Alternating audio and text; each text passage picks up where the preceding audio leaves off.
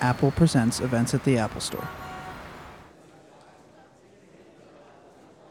We'd like to invite you to enjoy the trailer for Love.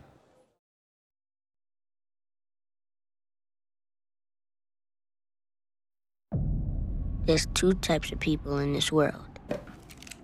Owners and renters. What you gonna do? I'm the man. You were scared. I knew it. Baltimore's a beautiful city, man. I'm about to get this restaurant business jumping on. Welcome home, man. Your mother loves you. She's just trying to work some stuff out. You gonna give me a ride to school today? You do all your homework? Yep. And I got you. Is that supposed to be Jesus? Jesus ain't black. Mine is. Where you going? I gotta go to school. You with me today. First things first, we gotta get you fresh. We got to put you in some fine threads. A man over there watching us. Let him look. Every man needs to know how to drive. And move back, man. Making a drop today. Handle this for me. I thought you was trying to be all businessman and stuff. Gotta trust me, what? I'm gonna take care of us. You're well dressed on the outside, Vincent. But what about the inside? Man, can you make this quick, y'all? Did you think maybe you are not sent here to get the money? Get the gun, Willie! Come on!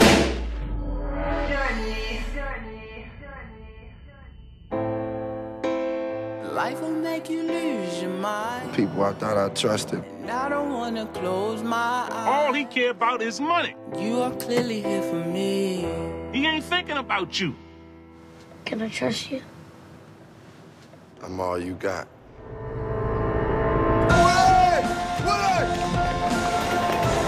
You can't let them see fit.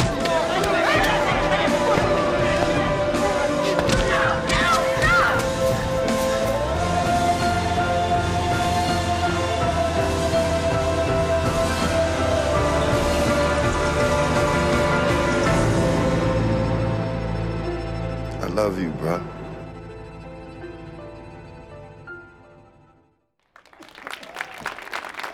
Ladies and gentlemen, please welcome this evening's guest moderator, film reporter Charles Thorpe, and this evening's special guests, Common, Sheldon Candace, and Michael Rainey Jr.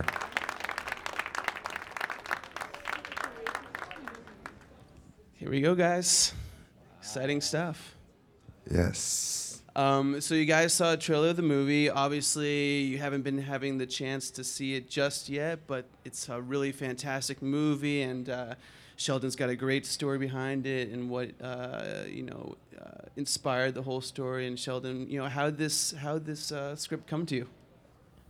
What's up, everybody? I love New York with my whole heart, so I'm going to do something, and I got to get it out of my system.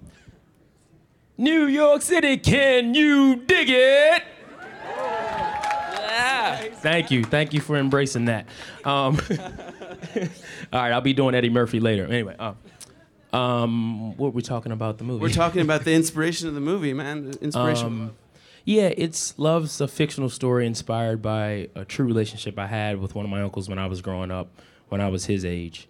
And, me loving films and loving cinema, I basically wanted to take the genre of what's typically as they call, an urban crime drama, and I wanted to infuse it with heart, and I wanted to really tell the bond of a young boy and his uncle, and what happens the moment in all of our lives when we're children and the people we look up to, we find out that they're flawed. I think we all have those moments that happen to us in our lives, and that's really what, at the heart of the film, that's what it's about. And, it's always fascinating to hear from the conception, from the moment that you think of the story, from how it actually... So how long ago did this process start? The scripting, the casting? It was a total of 8 years, and I'll never forget, he asked me a question. He said, Sheldon, so when did you move to L.A.? I said, well, Mike, I moved to L.A. in 1999, and he was like, wow. He's like, I wasn't even born then. And, but for me, I thought that was really amazing. I mean, I think we all have hopes and aspirations and dreams of things that we want to do in our lives, but I have a big saying of give time. And, you know, I always believed in the story and I always wanted to happen, and I would get really down because I was having a rough life in LA. But it's really interesting that, you know, when it's your time, and clearly he had to be born. You know, it takes a special kid to make a special movie, so. In Common, you know, you're reading the script, you're reading the tale of this uncle who bonds with a young child. I mean, so what, with his young nephew, so what, you know, attracted you to the script? What got you involved? You know, was Sheldon hustling you, or were you totally into it from the get-go? Well, my agent, well, first of all, peace, y'all. How everybody doing? God bless.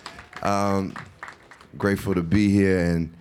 And I want to say it, like, my agent at the time told me that it was a good script. It was a script that he thought was really good, an independent film. And we had been looking for an independent film where I could do a character that had some depth. And he said, this character is really good for you. He said, it's, you know, it's a character that comes from the street. But then, you know, I knew when I read the script that I could bring something and we could bring some depth to this human being.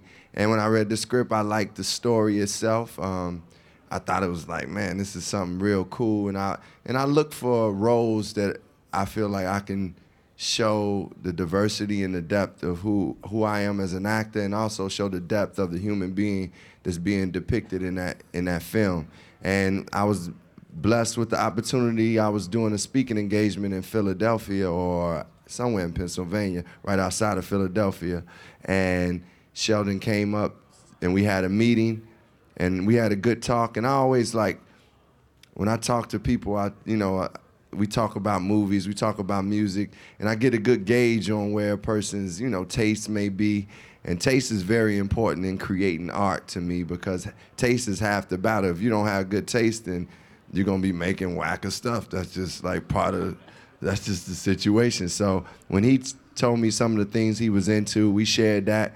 He shared a movie that I wasn't familiar with that always sparked the thought. It was a movie that he said he wanted this movie to be based on. What'd you say, Michael? What's it called? The Bicycle Thief. The Bicycle Thief, which is a film that I wasn't aware of, that Sheldon hit me up to and said, check it out. This is what I want love to be about. It's more of a character-driven thing, and that was the beginning. That was the seed. I would also add to that, too. That was probably the most frightening meeting I've ever had in my entire life. I mean, because, you know, coming to him, I can't show any of that. I have to mask it. And in essence, you know, directors have to be good actors. And, you know, I go through in the middle of the night, 2.5 hours from Baltimore to Philadelphia to meet someone who I've always looked up to. I mean, and even to this day, like, I'm a wannabe rapper. Like, I really think I can rap. And it hurts my feelings when I try to rap to him and he calls my whack. What do you call my raps? Super whack? Yeah, super whack, extra whack, whatever adjective you want to put to whack. Yeah, well, film nerds, we taking over the hip hop game. Watch, film nerds unite. Anyway, but to be honest, to be with, because I used to write my term papers to his music, and he was always my favorite rapper, you know, and to actually be there. And I always tell him, one time when I was trying to make it, he was coming through LAX. And I saw him, he was rolling through LAX, and I was just like, he just did Smoking Aces. And I was like, oh my goodness, like Common is an actor, you know, by seeing him in Smoking Aces. And I was just so geeked to see him, right? And I was like, yo, Common, what's up, man? And I was so happy he didn't clown me. He hit me with that, and I was like, all right, I can live my life, you know. But but anyway, but that's that, so.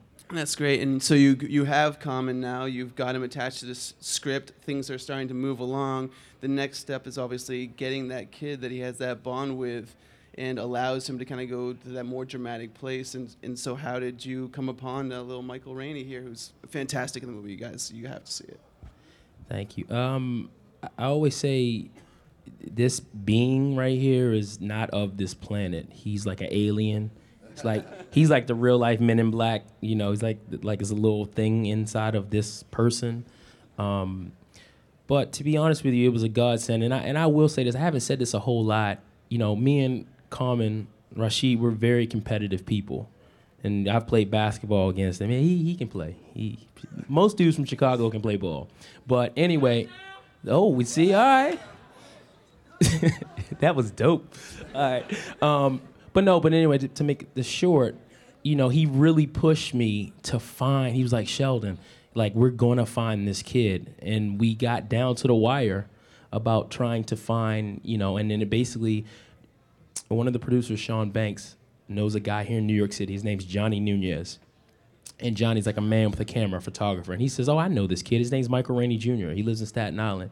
And sure enough, the moment I met Michael, whenever you're speaking to anyone in general, but especially kids, you have to reach them on a personal level. Even when you talk to them, you should talk to them at their eye level. And I said, Michael, what type of music do you listen to? And he looked at me, he's like, well, I really don't like any of the new school hip hop. I'm more of an old school hip hop head. And he quoted Lottie Dottie from Slick Rick, which is ridiculous because when I was his age in Baltimore growing up, I was actually attempting to breakdance on cardboard to that very song. So. Yeah, and can I say that, like, man, when you have something special, it's like a relationship. You meet somebody and in your soul that that's something special. And like Sheldon, we had some young guys who were really talented and great actors. But in my soul, I didn't feel like we had the kid, that God-sent kid. And this movie is dependent on the kid, point blank. Like, because if you don't believe the relationship with me, with my character and the kid, it's like, then the movie is not there. So through all the struggles, I knew it was somebody out there. And when Sheldon told me, man, I got this kid, he's cold. And then I saw like a little clip of Michael doing some work in this Italian film he did, and I was like, is this dude from Italy? Because he was that incredible in that film, speaking fluent Italian, that I was just like, man, I can't wait to meet him. I was like, I felt energized and like I knew we could do something at that point. So. And Michael, do you want to talk about your first meeting with Sheldon and then your first contact with Common? Well, when I first met Common, I was so excited because like he's one of my favorite rappers. So when I met him, I was like, inside I was screaming like a little girl, but inside I was calm. You're always very calm. I'll say that about you. Yeah, I don't get excited a lot. When I first met Sheldon, I knew I really wanted to get the part because he's so cool, he's so nice. So yeah, I really wanted to. Hey, come on, Mike, don't break me down in front of these people. We're in New York, son. Gotta be hard, son. We actually have a great clip. Shout out to my moms. Shout out to your moms and your pops right there. And my pops. Michael Rainey, the original one. And that dog right there. Shauna Small. And the dog in the Yankees hat. What's up with the Burberry print? Let's see a clip of Michael in Common action. We'll talk about that in the car seat. Get in the driver's seat. What? Every man need to know how to drive. All right, put your seatbelt on. Move up close to the wheel.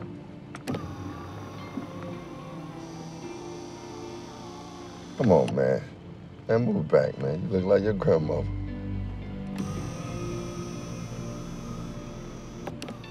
There, put two hands right there. Oh, no, put one hand on top. Move it up. Yeah, right there. All right, you seen your uncle driving like that? You know to put the hand up there. Check this out. This is park, this is reverse. The end is neutral, that's drive. Let's go.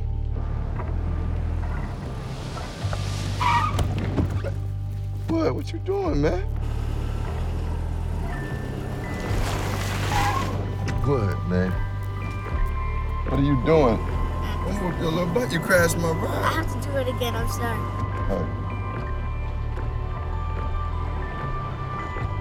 Smooth. Hold on. Go straight, Tony. Whip it.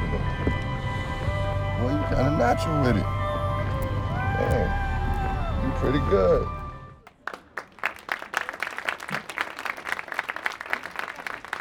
It's such a great scene. It just comes out of nowhere, this really dramatic place of the film, and just has this levity to it and this great bond between you guys. So when you're filming that, I mean, First of all, is there some, are you concerned with Michael behind the wheel? Is he really behind the wheel on that? Yeah. Oh, hey, that's Sigur Rós, by the way, for any Sigur Rós fans.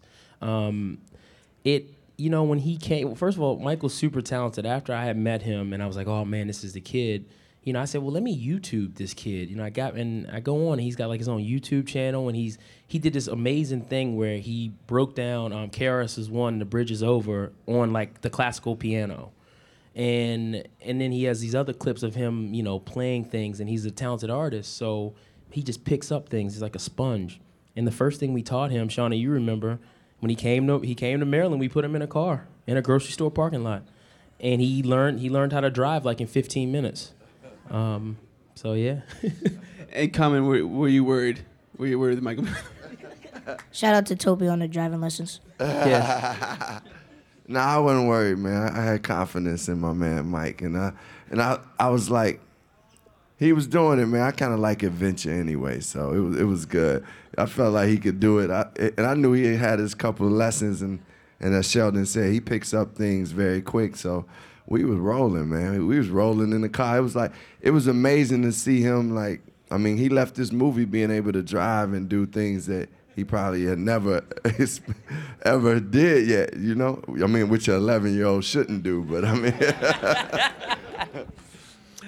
and you guys have such a great rapport. It's, with the indie budget, sometimes it's hard to get that sort of pre-production time to spend together. So what was the moment like when you first got on location? Did you guys hang out? Did you get right into it? Well, one of the very first things that we did, and this is really important, we all got together and we prayed, because that's a foundation that all of us are from, and we really believe that, and it was very important. And then we did just things like we'd hang out, they would go to Lexington Market and they would crack crabs, and we would be in people's houses eating meals, and we were all a family, and that was super important. I'll say this, and I'll throw it off to Common. He had a great experience, this being his first independent film, because I imagine he's been on these really huge Hollywood movies, and I think they do less material in a day. But with this independent film, it's just you just are nonstop, and his character Vincent is in every frame of the movie, and so is this Michael Rainey Jr. So I think. Yeah, I think it creates a good environment. Sometimes when you don't have as much money and things to create, you just have to be more creative. Everybody says that, but you do, and you also know we're working with this amount of time, so you all kind of become more focused, and you don't try you do be creative and try different things as an artist, but you don't play around with your time. You appreciate the time, and we did the dinners we had. I gotta say, Sean Banks was a glue for a lot of what we were doing, because he would take us through Baltimore. Sean is one of the producers on the film. He would take us through Baltimore, and we would go eat dinner at friends' houses, or like you said, go to Lexington Market. But then he also would take us to meet the mayor. I was hanging out with Baltimore hustlers, just chilling, and everything was good. And it was that time was very valuable, along with the time that we just shared. And it was it was just a natural, what Michael said is Sheldon is a good-hearted, good-spirited person, so you want to work with someone like that. When you have a leader that starts off the film praying, you're we're going to be okay. We're going to be all right. So that's throughout all the trials, because we had some trials, throughout all the trials, and it was we knew that God was guiding it. That's great. That's great. And as great as and excellent as their performances were, you have an even stronger supporting cast. You built out this movie. Michael Kenneth Williams is fantastic. Danny Glover. How did you get these people connected, and how did you, find that time to shoot with them? Yeah, baby, Mr. Glover. Yeah. I don't do that impersonation in front of him. He just stares at me. What's wrong with that boy? No, I always say this, and I'll pass this on to everyone here who's creative and an artist. It's if you really write something from your heart and from your experience, and people, they'll be emotionally moved by that. This is a fictional story, but it's the true heart and essence of me being that young child in Baltimore. And that's just what happened. I'm so thankful for Dennis Haysbert, Megan Good.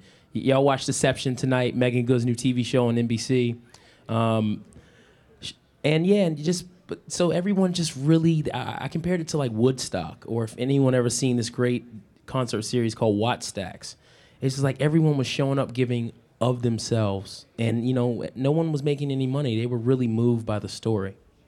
And we have another clip coming up with Danny and these guys. I mean, so what is this, clip? They're cracking the crabs, a Baltimore tradition. So what are you trying to build in this scene? Yeah, sure. I'll go quick and I'll let them speak about cracking crabs too. This scene, for people from Baltimore, this is a special moment in a kid's life because it represents a rite of passage. Because in Baltimore, crabs are seasonal, they're very expensive, and kids don't get to sit at the big table with the adults for their voice to be heard, or for them to actually have a crab. You get a small table and they throw you claws.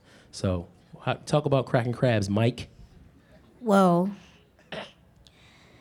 Mr. Danny Glover, he ate all the crabs, so we couldn't even have any. When we took breaks, he was just right there at the table eating the crabs. But it was fun learning because I like crabs. Yeah, I mean, for me, I was like, definitely we were eating a lot of crabs, and at a certain point, we were like ready to film, but we had eaten a lot of crabs, and I mean, it was good. Like after a while, by the time I left Baltimore, I didn't want to see no more crabs at point blank. But during the scenes, first and foremost, I was just grateful to be there with Danny Glover, who is, obviously a legend in filmmaking and also a revolutionary or really an activist and stands up for so many things. So when I'm looking and thinking we doing scenes with Danny Glover and Dennis Haysbert and then Lynette McKee and Michael K. Williams show up, I just feel grateful and honored. And these are people that obviously with the budget we're working with, this is not for the money. This is about the art for them. They come and show up and give all they soul like for the art. And I seen Danny Glover sitting there doing off camera being, well, I don't want to tell y'all the movie, but he going through different things off camera. And I'm like, man, this man is committing to our film. This guy is Lethal Weapon, Color Purple, driven. Death at a Funeral. Yeah, or Death at a Funeral, and Death at a Funeral, and all those great films that he's done. I mean, and he's there for us. So it was an honor to have people to commit like that, and that says something for Sheldon and the script he wrote and just what we built together. Yeah, so check out Cracking Crabs and Be More. Man, you're my older brother, and you still can't crack a crab without making all that mess. Here, you got to cover it. Then you can just go after it. You know what I'm saying? And the crab stays right there in front of you. I just don't hit the hit, baby. Yeah. You know that, baby. That's our life, baby. Yeah. Where you been, boy? Let me check your pockets. I'm walking around my house. I'm just teasing, man. Sit down. Young Barack, what's happening? Down to business.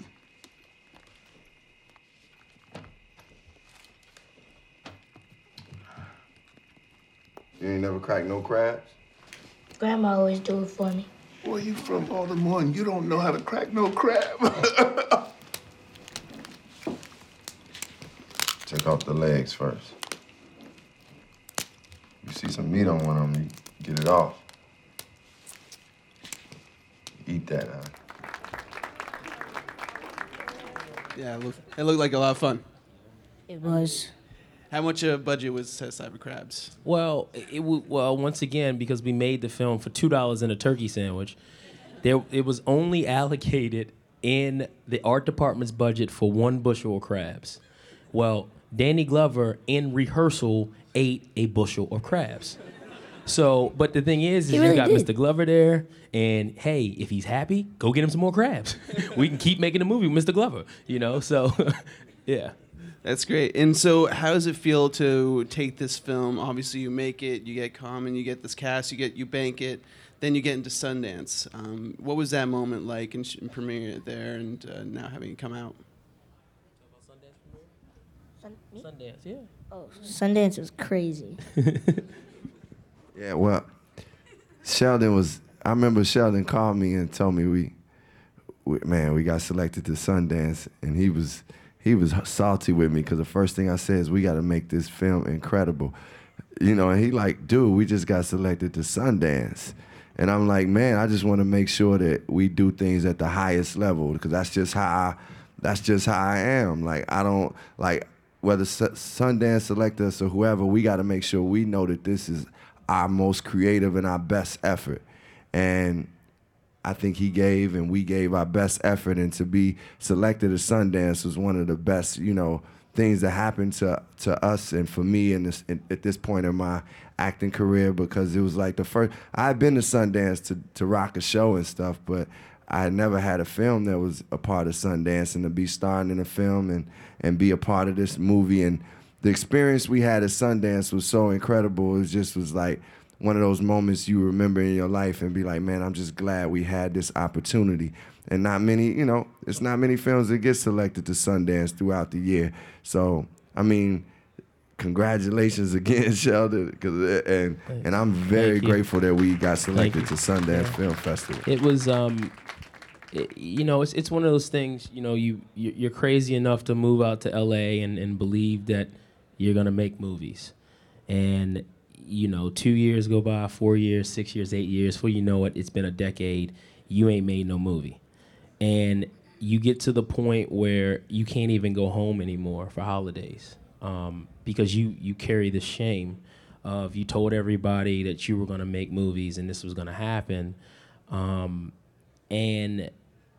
you're like, I know I'm not crazy. Like, I know my entire life, this is all that I've ever wanted to aspire to do. And all those movies that I watched over and over again, and, you know, this has to be my life. But what happens is that you feel like the one thing you love most begins to torment you. And to be able to take the movie to Sundance, and for me, it's more about them and more about my family and how much they sacrificed all these years and put me through a really expensive film school. Listen, I drove 42 consecutive hours from North Carolina to LA to go to film school at SC with my parents. And my dad looks at the fee bill and he's like, this is a typo. This ain't right. This is too much. And we had no idea SC was private. And so then my parents had to find a way to pay for film school. And so to come through that and actually make a film, and then to take my entire family to Park City, Utah. I think we have a record for largest entourage at Sundance. I mean, we were like 100 deep, you know. And so, yeah. And you mentioned Sigur Rós in the last scene, and I mean, in the driving scene, and obviously music's important to all you guys. As Common, as a producer, maybe you guys could speak a little bit about the music and the selection process, and maybe even the thought of you having your own track, that sort of thing, if that ever crossed the mind, or what kept you from doing that? Well, I usually when I do a film, I don't like doing music for the movie, because I'm an actor and I don't want people to start like saying, oh, well, relating it to Common. Like when you look at that screen, I need you to see Vincent. So if I start bringing a song out, it may just take you out of it. It could, you know, and you know, I mean, I have had the opportunity to do some music for some films that I've been in, but I definitely didn't want my music in this film, because, and I was glad, like, I got to salute Sheldon for choosing the music he chose, because this is a movie that takes place in an urban setting. It's in a black area in Baltimore, but you don't really hear rap music throughout it, and you don't feel like I'm watching just another urban film. It feels like a movie, a film that can relate to any walk of life. And I think if we'd have put more hip hop in it, it might have took it to make it feel somewhat urban, but even the way it's shot doesn't feel urban. So I really love the fact that Sheldon chose music, that some of it may have had a little like hip hop, you know, twang to it, but at the end of the day, it was Baltimore music. It was music like Sigur Rós, and music that just takes you different places. So I'm glad that you know, that he selected the music he selected. I mean, he was the man behind that, and I'm just, you know, grateful that he did that. And I wasn't looking to do a song for it, but even though we do have a song that we put out on the internet, it will be out soon with Black Star, who did a lot of music for it. But it's like as a promotional item, not in the film. So and that's Black Star from Baltimore, not Mos Def and Talib. which is just because a lot of people, they think that it's Mos and Talib, but he's actually a very talented guy from Baltimore City, works with MIA and Diplo. And his music in this film, I mean, we were just so fortunate to find him. You know, it really brought that texture and that quality. I'll say this about the film at Sundance, and I've been so fortunate to show it all over the world. I got to go to Paris and London and Panama and all throughout festivals in the U.S. The film truly transcends race. And I'm so happy because that's where all of us as a people in this country are going. You know, when we can, elect Barack Obama, when things can happen. And I'm just very thankful for that. You know, I will say, we did record a song. I was rapping on it. Common's on the track. Kanye West produced it, but I shelved it. My verses just wasn't hot enough. So, yeah. Shout out to Good Music. Yeah, good music wouldn't allow that to come out with. And there's so many levels of performances. I mean, the clip we saw of Common and Michael before was a lot of levity, a lot of fun. But there are definitely some darker scenes, some harder scenes where they have to really call up a lot of emotions. And I'd love to hear, Michael, first you, and then maybe Common about what it took to well up that. I mean, the tears, the feeling, the depth of that emotion. Talk about your process. We need to hear about that. I mean, they need to know because when they see the film and they see your performance, see, this was gonna be crazy. You're gonna watch impressive. The movie, and then you're gonna remember this. You're like, is that the same kid? Because he's just so just Zen master, just. Yeah, just how you remember. I always ask you how are you able to do that? Like that's how you got I can set you up on how you got the role in the movie. I told him, I said, listen, you're gonna have to be emotionally present and vulnerable, in order to get this role. And yeah, and I said, listen, but you have to come to Baltimore and do a chemistry read with Common. And I was like, can you do that? And he says, yeah, Sheldon, I can do that. And we're doing his audition, and it was just a brilliant moment because I was like, Michael, this is what we talked about. You have to get to an emotional place. And he looks at me and he says, just give me 1 minute, Sheldon. And I'm like, what is this kid gonna find in 1 minute? And sure enough, they did the scene. I said, when the words on the page end, stay in the moment. And they stayed in the moment. He just hit a switch. And Pat Moran, who's been casting in Baltimore for over 30 years, Barry Levinson, John Waters, The Corner, The Wire, she throws in the towel, stops the audition. She says never in 30 years has she seen a 10-year-old boy with so many emotional layers. So, you want to talk about that? Well, to get in my emotional state, I just think about bad things that can happen to people I love. Yeah. That's pretty much what I do. It's raw. Yeah, for me it was like when I work on a character, I'm just let that character be alive, and the whole time I'm working, they calling me Vincent, like that's it, and I know at times Michael and Shauna probably looking at me like, man, why ain't you tripping out like we are? And I'm focused on what I gotta do, or not even just what I gotta do, but I'm in that mode of Vincent. Like, if Vincent angry right now. So, that's just how I was. That's how I was keeping it alive, and it was times where we had really emotional scenes where Michael definitely, me and him kicking it. It's Common and Michael kicking it, but then at a certain point in the scene with Vincent going off, it kind of I think it shook Michael up a little bit because it's that's tough. Somebody that you really building a great relationship, you love, and now he what you doing? And I know it was kind of trippy for him to feel that, but we had to go to those emotional places. And I gotta say, it's times where it was 5 o'clock in the morning and Michael was waking up out of sleep and would go to the deepest place and just be able to go there. And that's where we say God is blessing us with that. He blessed him with a gift. So I have to tell the beard. It's called Beard Gate, and this is how focused he was playing the character. First of all, I would look at him and I could see truly something. You know how you look in somebody's eyes and you can see something. And I could see something in his eyes, and I would say this to him while he was shooting. I know he was looking at me like, what is Sheldon talking about? But I could really see this transformation. But Beardgate wasn't hilarious at the time. We can laugh about it now, but he was so into being Vincent. Like, we had him immersed in Baltimore. He got the dialect, that Baltimore twang down. You know, he's walking like Vincent. He's hanging out with the guys that Vincent would actually hang out with. And he's going to the barber shop where Vincent gets his beard cut. And the barber, I think, is a little nervous that he thinks he's cutting Common's hair. No, sir, you're cutting Vincent's hair.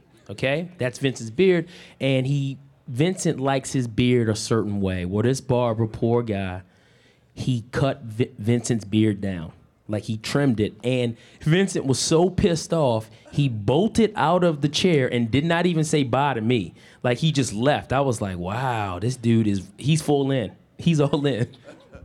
I mean, because, you know, honestly, it's certain things that help you as you build a character, certain things, and point blank, being in Baltimore, I could see, and it seemed real probably like small to some people, but how specific they wore their beards. It's like a thickness to it, a width. And the barber just took it low, and I'm like, man, you from Baltimore, you know how this supposed to go. But I was salty, I ain't gonna lie, I was super salty. And it's cool though. I still look at he say, I know, you know, we got to learn forgiveness and let it go. Yeah. But I still look at my beard and then be like, man, that. Well, let's see two things. We'll see the emotional places you guys are able to reach in these scenes, and then we'll also see that beard. Let's check that out. The next clip.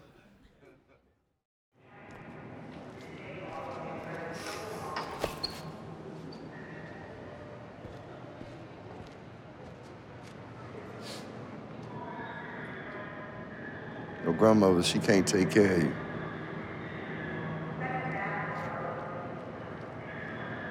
I'm all you got. If you all I got, why you hit me and put me through all this today?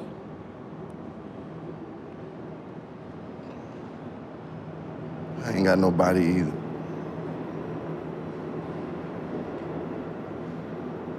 People I thought I trusted, man, I can't trust. I don't even know what they was doing. I don't know. I'm telling you, I don't know. So why'd you say that about my mother? I love your mother. I love you too, man. Wood, I love you, bro. I'm gonna take care of you. I just need this money, man. I need it. I need this money. I need it. That was one of the toughest days of my life.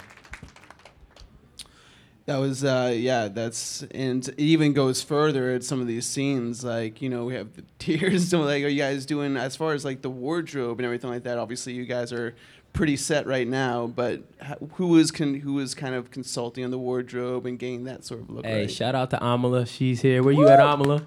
Erica's here, too. What's up? Y'all stand up. Nice. That's them right there. They created the look for Vincent and Woody. Thank you so much. Thank you. I mean, you know what's interesting? I mean, and Rosh, I think we can talk about the. It's funny. Even to this day, I still look up to him. Hey, man, can we talk about that? No. But one thing that was really special, I always felt was that it was Vincent. Basically, Vincent, he doesn't have any children. He doesn't have a son. And he was literally wanting to take his nephew and create a mirror of him. And one of those major things which the major bonding moment in the film is when Vincent takes Woody to get his first suit. And, you know, as Raj, comment was getting into it, he would, you know, really good actors ask questions. And to anyone who's a director or a first timer, you better have an answer to that question.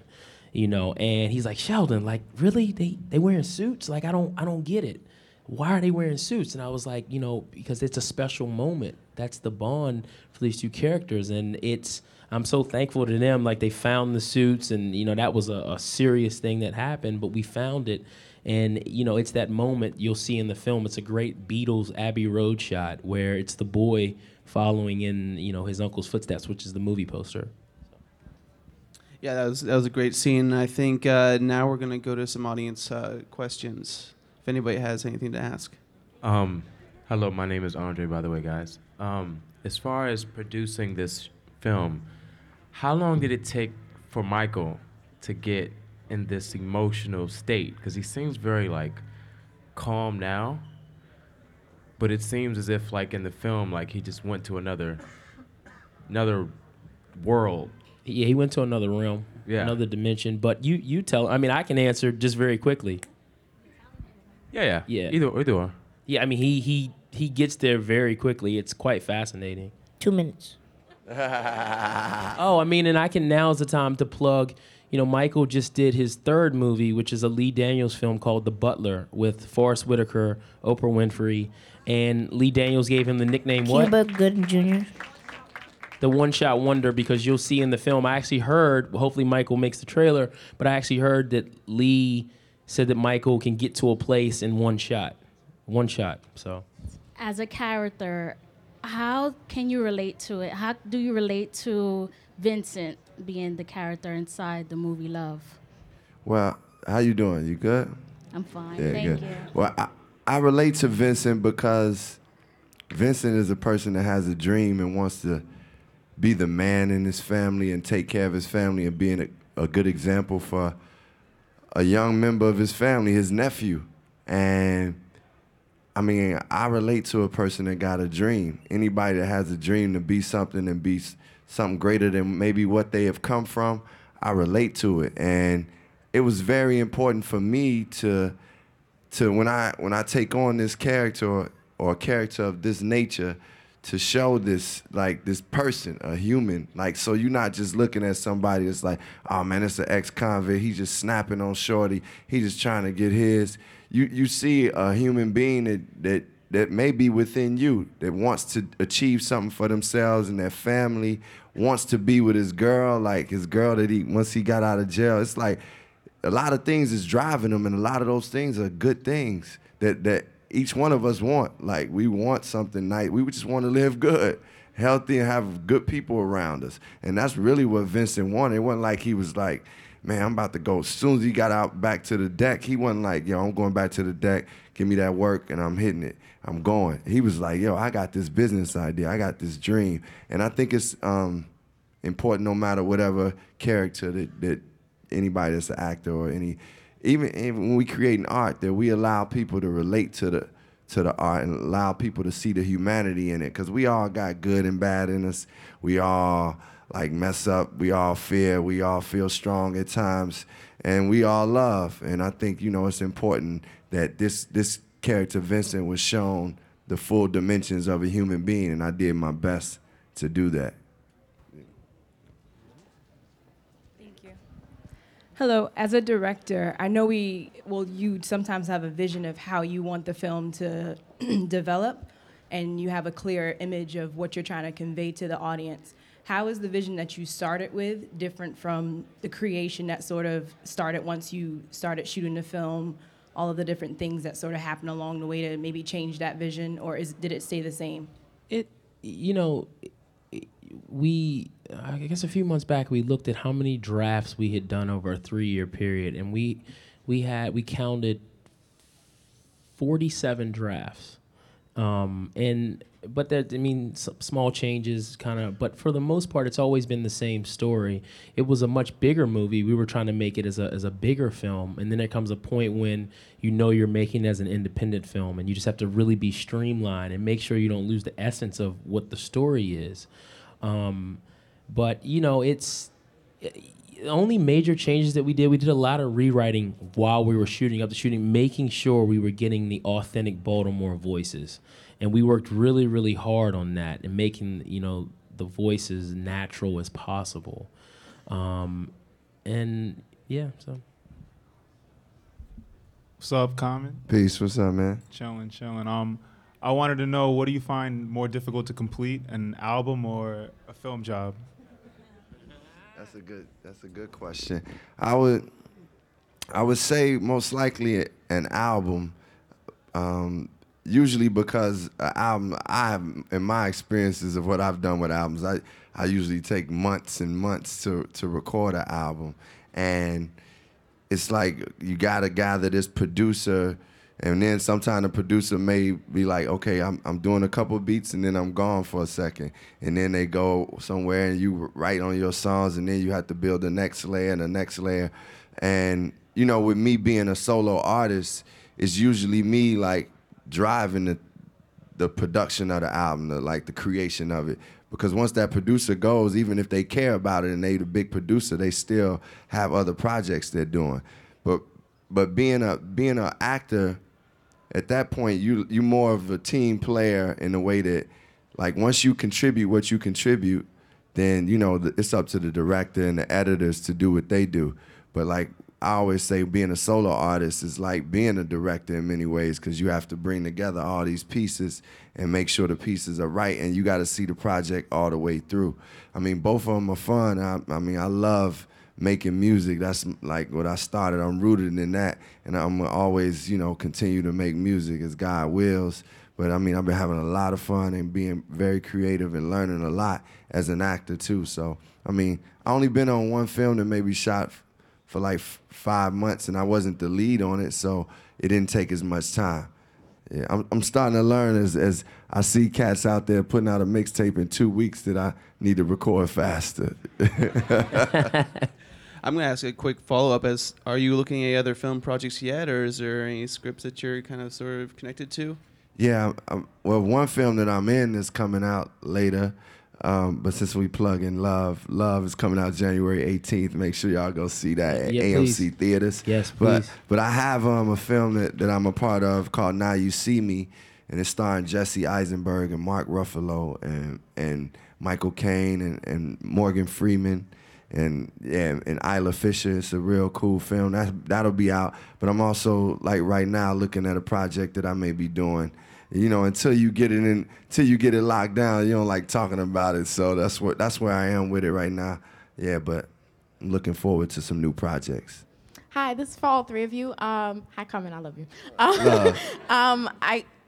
You guys mentioned a lot, especially you, Sheldon. You were mentioning how there were times when you didn't want to return home because of the shame, and also talking about the budget, how you didn't have a lot of money as far as the movie. Was there any a time where during the filming there was a point where you were like, I don't know if I can do this? What did you fall back on to make sure that you followed through? Because I know as a young person sometimes, I don't know if anybody can relate, but sometimes it's hard to follow through on that dream because it's so hard. I always repeat within myself, greater is he. And no weapon formed against you shall prosper. And I really believe that, you know, success isn't the destination, it's the journey. And the moment that in our lives that we really understand that, you'll really be able to roll through, you know. And in terms of the film, I just, you know, like I said, I struggled with my faith for many years. It was like, I mean, why am I not getting my opportunity? And there were moments in this film where I just truly could see that there was something of a higher power, of a greater being at work. It just wasn't me. It really wasn't. So. I like your Afro puff too. That's dope. Nice, very nice. There's also a crazy story, I think, with a supply truck over a loop. Yeah, I mean, there was one night where it was the one night we had Michael Kenneth Williams. I mean, one of the caveats that I have to say is you get these wonderful actors, but you only have a short amount of time with them. I mean, you got to get them and you got to shoot. So the minute you see them, the clock is ticking. And this one night, it was Michael K. Williams. It was one of their most important scenes. It is their most important scene.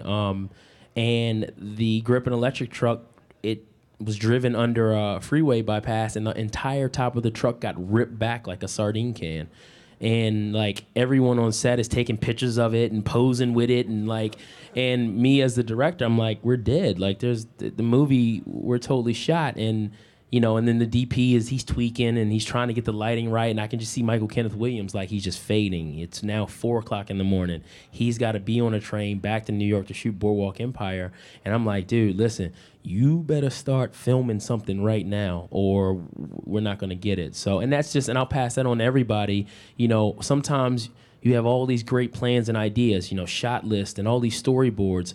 But you have to be processing in your mind, how can I still tell the story with the least amount of shots? And sometimes you can have some of the greatest moments that happen in films in just a single shot, one take. So I guess that's it. Yeah. One more round of applause for Thank the you casting. all, man. We Of Love, appreciate you all please. coming through. And go see it in yes, January. thank you, Apple. Thank you, Thanks 42 to Apple, West. Suzanne. Thank you, NPRM. Thank you. Thank you to my Insomnia. publicist. Thank you to my mama. Thank you to Thanks, Shauna Sheldon Small. Candace. All right.